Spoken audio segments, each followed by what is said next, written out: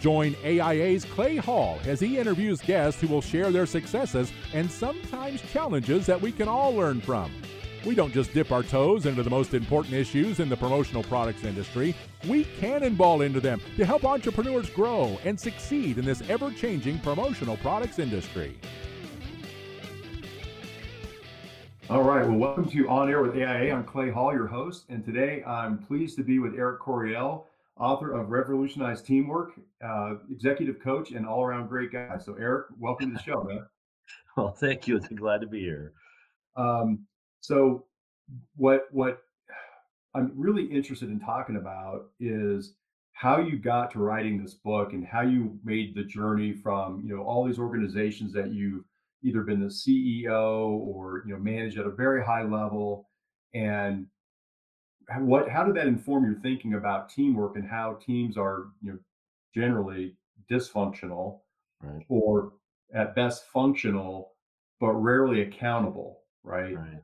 And I know that's the whole thing. And I hadn't even thought about that until we talked, several months ago, and you led us through that kind of a grueling session to get there, right? And I think that was over a couple of days. And so how'd you get here? Sure.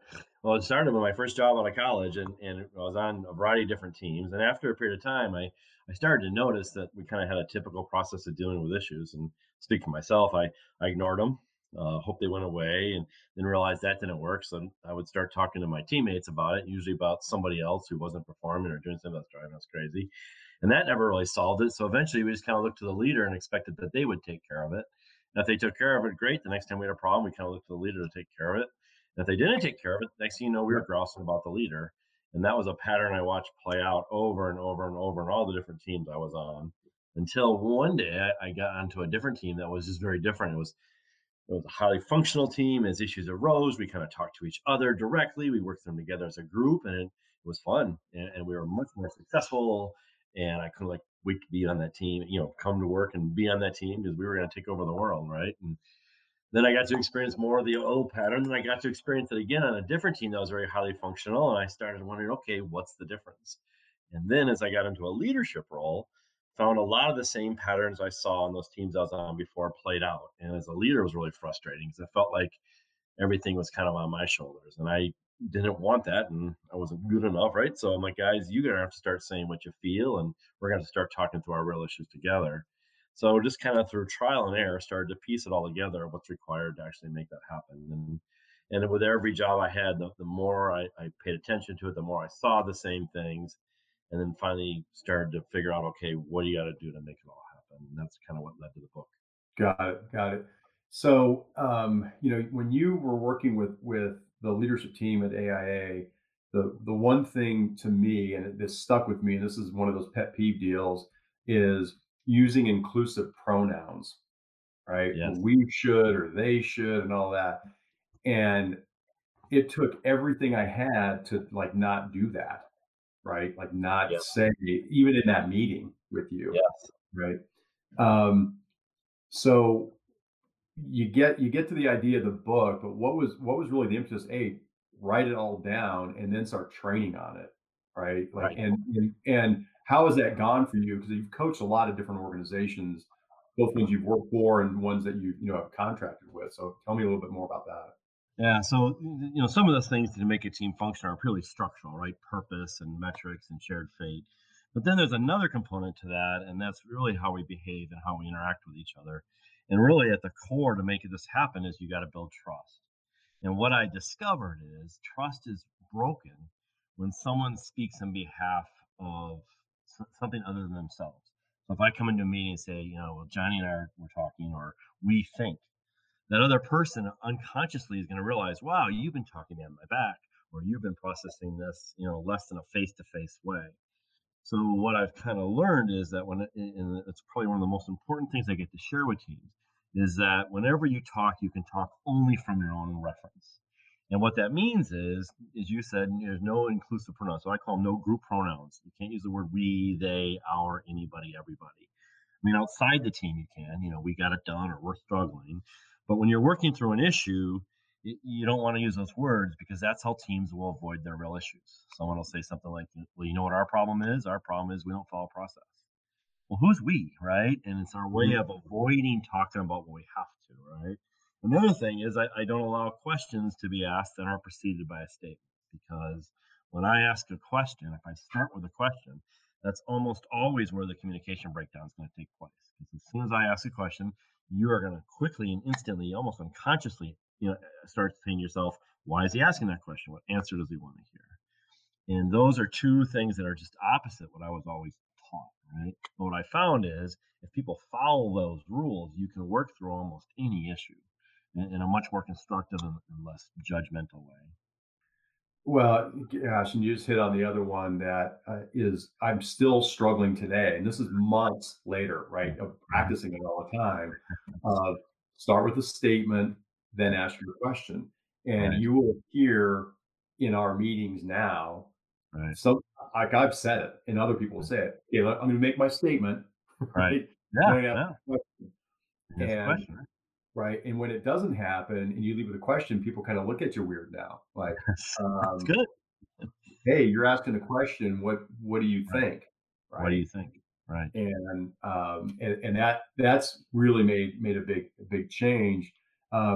So you have in the book. I mean, your book is fantastic. It's a short read but dense from my perspective. Sure. Maybe I'm a little slower than most. But you've got some exercises in here. One of them is the decision matrix. So Yes. how did you get to the decision matrix, and what kind of what formulated that for you? Right. And so that kind of gets to the whole issue of managing what is a team issue versus what is a leader issue and or decision. Does the leader make this decision or does the team make this decision? And as I've been working with teams now for a while, one of the patterns I notice is that people tend to look to the leader and expect that they're going to make the decision or solve the problem. And yet in talking to the leader, they're expecting the team to make the decision or solve the problem. So this exercise, what it does is it just gets the team and the leader together and says, okay, what are the key decisions we have to make over the course of a year that affect our ability to achieve our purpose, right? Right. And so we literally just list them out. And then the leader, because it's really the leader's call, the leader then will say, okay, these are the decisions I want to make. At the end of the day, this is my decision. But the rest of the decisions I expect you to make. Now, those decisions will have different degrees. Some they'll say, you know what, I expect you to make this, John, or you make this decision, Mary. But my only request is before you make the decision, you come talk to me. I want to at least be able to weigh in, share my perspective. But you know what? Even if we disagree, I expect you to go make the decision you think's best. Or sometimes the leader will say, make the decision, but can you just keep me in the loop on these kind of things, right? Or a lot of times, more often than not, the leader say, you know what? I expect you to make the decision, go make it. I don't even need to know about it. And I consistently find people will assume the leader wants to make it or at a much different level than actually the leader does. And by doing that exercise and making it very clear, it does two really powerful things. It creates clarity, right? So clarity creates freedom, and freedom creates speed. I also call it the greatest gift for a new employee because when a new employee starts a job or a team, it takes them usually about a year to figure out what decisions they can and cannot make, and they figure it out by kind of getting their hands slapped or their back patted or they hear stories from their teammates, and half the time they're wrong anyway, right? So if you can get that document that says, hey, here are the decisions you can make, here's what I need to be kept posted on or I want consulted on, right up front, it just makes it a lot easier to do your job and you can hit the ground running really quick. And on the other side, from a leader's perspective, having established clarity there, it keeps them from being called crucified. And by that, I mean, very often teams will look to the leader to make a decision and solve it. And at some point, a leader won't solve the problem to their satisfaction, and then the group will turn on the leader. So it minimizes the amount of time the team is looking to the leader to say, hey, make this decision. So they're only making the ones that they should be or want to be making, and the rest, they put back on the employee. And so it has a lot of benefits. So while it may take time up front, it saves time tremendously from an ongoing basis. Gotcha. Hey, so I just want to shift gears a little bit because we within AIA went through this, and I just wanted you to talk a little bit more about this, about breaking the emotional contract. Because we've in holding each other accountable, that's happened a few times, and I can tell you it's uncomfortable when it happens to you. I think that's the key as to why teams tend not to talk about their real issues. And I call it the psychological contract. And I call it that because on most teams, there's an agreement that's never spoken, it's unwritten. That's why I call it psychological. But that agreement we have with each other is that, look, I won't talk about you or your department's performance. You just don't talk about me and mine. And I think most teams, actually, most people in the teams collude to avoid talking about their real issues. They'll talk about their real issues in the meeting, after the meeting, or the bars and the bathrooms and the hallways, but very few teams on their own will actually talk about them together. And I think it's this contract, so to speak, that keeps it from happening. And I know it's a contract because, if you think about it, if someone on your team right now were to start talking about your performance in front of everybody, your natural feeling would be that of betrayal. I mean, how dare you? You just broke the deal, and you'd have no choice but declare thermonuclear war, right, and go right back at that person. And so understanding that's kind of what gets in the way for most teams is the first step. But then the second step is you got to go break it. And what I've learned is you can't just start doing this tomorrow because that contract is so strong. So before you can break, so to speak, that contract, the team has to have what I call a shared fate. In other words, what happens to one has to happen to all, and it has to be a significant enough shared fate that will motivate everyone to say it. So if you've ever been on a great team, you go back to that team. Invariably, there was some, my success was intertwined with yours, my failures intertwined with yours. Therefore, I was motivated to say what needed to be said. But then the second thing was the trust. And you trusted each other's intent. You knew that they were there to either help you get better or help the team get better. And if you have those two things in place, then and only then can you go break that contract. And you break that contract by learning to have healthy conversations around what are expectations on this team and where might I not be meeting those expectations. And once you start to do that, the contract gets broken and the team becomes healthy, and then they can start dealing with their issues together. Yeah, and it's been interesting to kind of go through that process because we've had, like I said, had that come up a few times. And boy, the first time you go through it's very uncomfortable, right? Yes. Wait, hey, is this like a personal attack? And it's not meant that way. It's like, hey, Yep. we're all, your success, to your point, your success is my success. And so we need to work on this together. So what are your what's your advice for a company that might be struggling with some teamwork things right now? Like, how would they get started in this process? Yeah, so I think for any given team, I think it really starts with the leader, and the leader's got to decide, how do I want to manage accountability? And that's really at the core of all this. And accountability, I think, is kind of a misunderstood term. We tend to define it as, well, you do what you say you're going to do, right? And in the time frame you said you do it, and almost everyone agrees that that's what it means to be accountable. Problem is, who here has always done what they said they're going to do in the time frame they said they do it? We all will fall short of expectations at some point in time, whether it's behavior or performance, whatever it is. And invariably, it is the leader that has to then step in and hold that person accountable. And I think holding someone accountable is actually a myth. What they're really doing is they're coming in and taking the accountability from that person, right? They're the ones that are enacting change to make it happen. And that's why we create the organizational structures we do, because if someone doesn't get their job done, the leader's got to step in and take the accountability from them. The leader doesn't get their job done, their leader's going to take it from them, right? So there's another way around which accountability can get managed, and that's to get the team to manage it. If someone's not meeting expectations, the team addresses it. And that's really the fundamental decision every leader's got to make is what and how do I want accountability to be managed? There'll be certain things I'm going to manage the accountability for. There'll be certain things I want the team to deal with. So the starting point is the leader saying, hey, I want it to be different than maybe the way it is. Which means, though, that they're going to have to let go of control, and that's scary for most leaders. It was for me, right? I mean, I wanted my team to be accountable, but at the end of the day, I wanted all the control, and that's not easy, right? So, from the leader's perspective, they got to say, I want it. I'm willing to let go of control. Then there's kind of two paths that I think are important. One is I'll call the structural pieces. And the very first thing is we have to create clarity around what is the team accountable for. You go into most teams and ask everybody, right? Be paper, what do you think the team's accountable for? And you're going to get 6 different answers. Then we have to have the metrics that tell us whether or not we're achieving that purpose. How do we know? So some form of measurement around which we know. And if we're not getting desired results, the team then's got to get to them and address it. You also need competent people and capable processes, but quite honestly, most teams already have both of those. They have competent enough people and they have capable enough processes. The big missing component for most teams from a structural perspective is that shared fate we talked about earlier.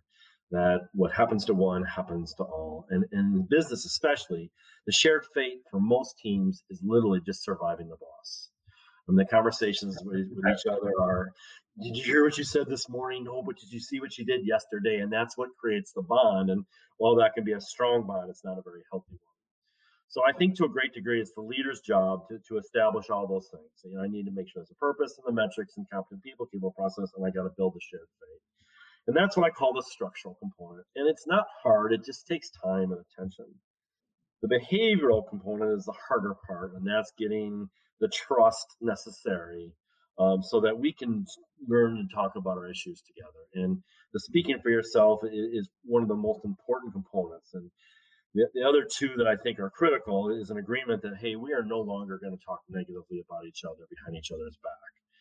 And that is a norm behavior in most organizations. And I don't think it's done maliciously, but it's how very often we build bonds and relationships inside our teams and organizations, and it destroys trust. I mean, you and I may talk about our teammates all the time, and we're really close, and we think it's okay. But deep down, you'll know I'll do it to you. I know you'll do it to me, and so the trust gets destroyed. And so the second thing that has to happen is an agreement of we're just not going to do that anymore. We've tolerated it to this point, but that's no longer acceptable. All right. So getting people to speak for themselves, stopping the pairing, and then we just have to learn how to talk about our issues in every issue. I'll put it this way: every issue has its source in the gap between expectation and reality. So whatever issue we have, we got to slow down and come to an agreement around what are our expectations, what are my expectations, what are your expectations, and very often that's where the gap lies.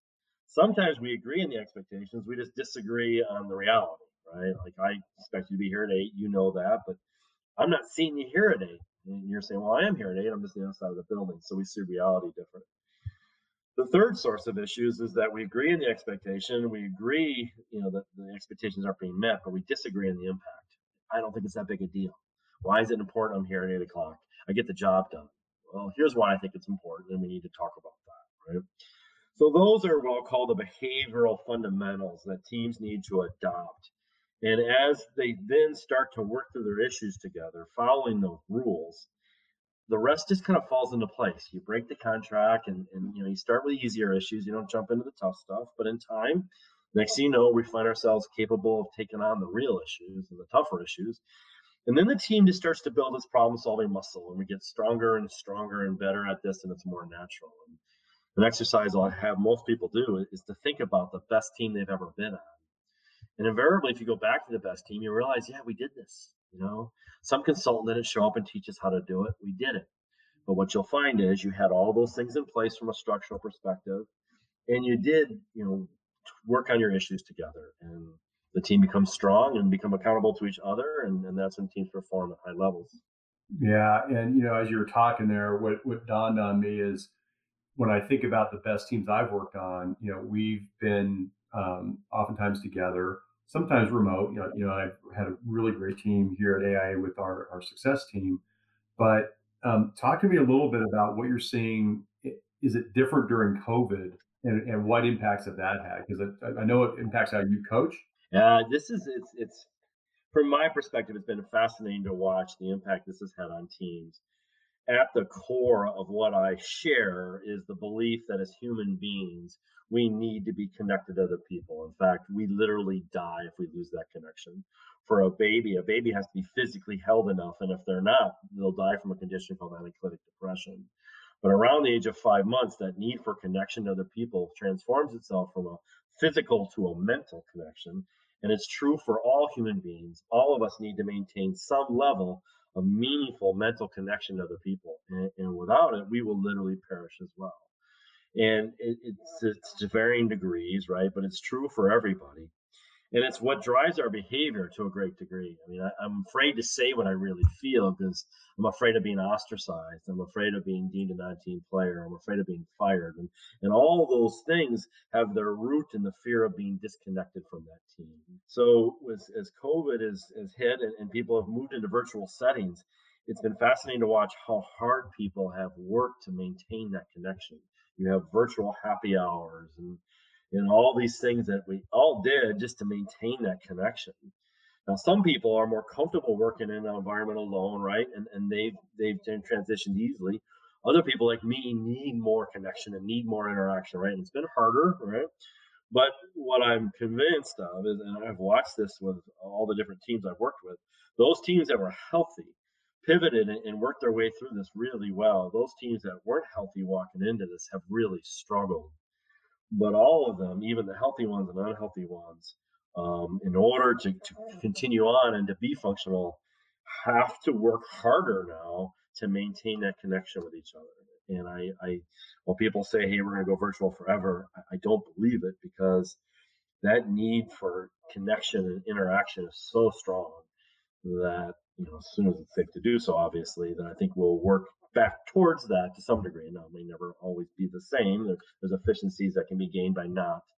But that need is very, very strong, and it's pivotal for teams to be successful. Oh, I agree 100%. And I'm like you, where I'm a people person. Yeah. And for me, the hardest thing with COVID is not being in person with my teams, our business development team and the success team and leadership and all that.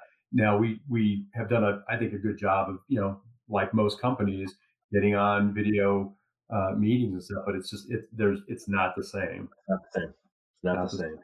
Now, there's an energy component that does not translate over the phone that you do have in person, and we pick up so much of our meaning from other people, from body language and other things that you don't get. So a lot's lost, and I give credit to everybody who's transitioned and they've made it work, right? But a lot more is lost than I think people realize by not being in person. Yeah, I agree. Okay, so before I let you go, where can people find your book? Oh, well, you can get it on Amazon. As you said, it's a very short book. I was actually approached by a publisher that said, "Hey, we've been looking for original content on this for years, and we'd love you to write a book. But we believe every business book is too long. So we only publish books that can be read in an hour. So we're going to limit you to 12,000 words," which was painful for me. But it's part of a series called Ignite Reads, and you can get it on Amazon for like $11. It's pretty cheap, and as you said, it's a pretty easy read. But hopefully, it gives you everything you need to know to kind of start the journey down this road towards what I'll call functional and then ultimately accountable teams.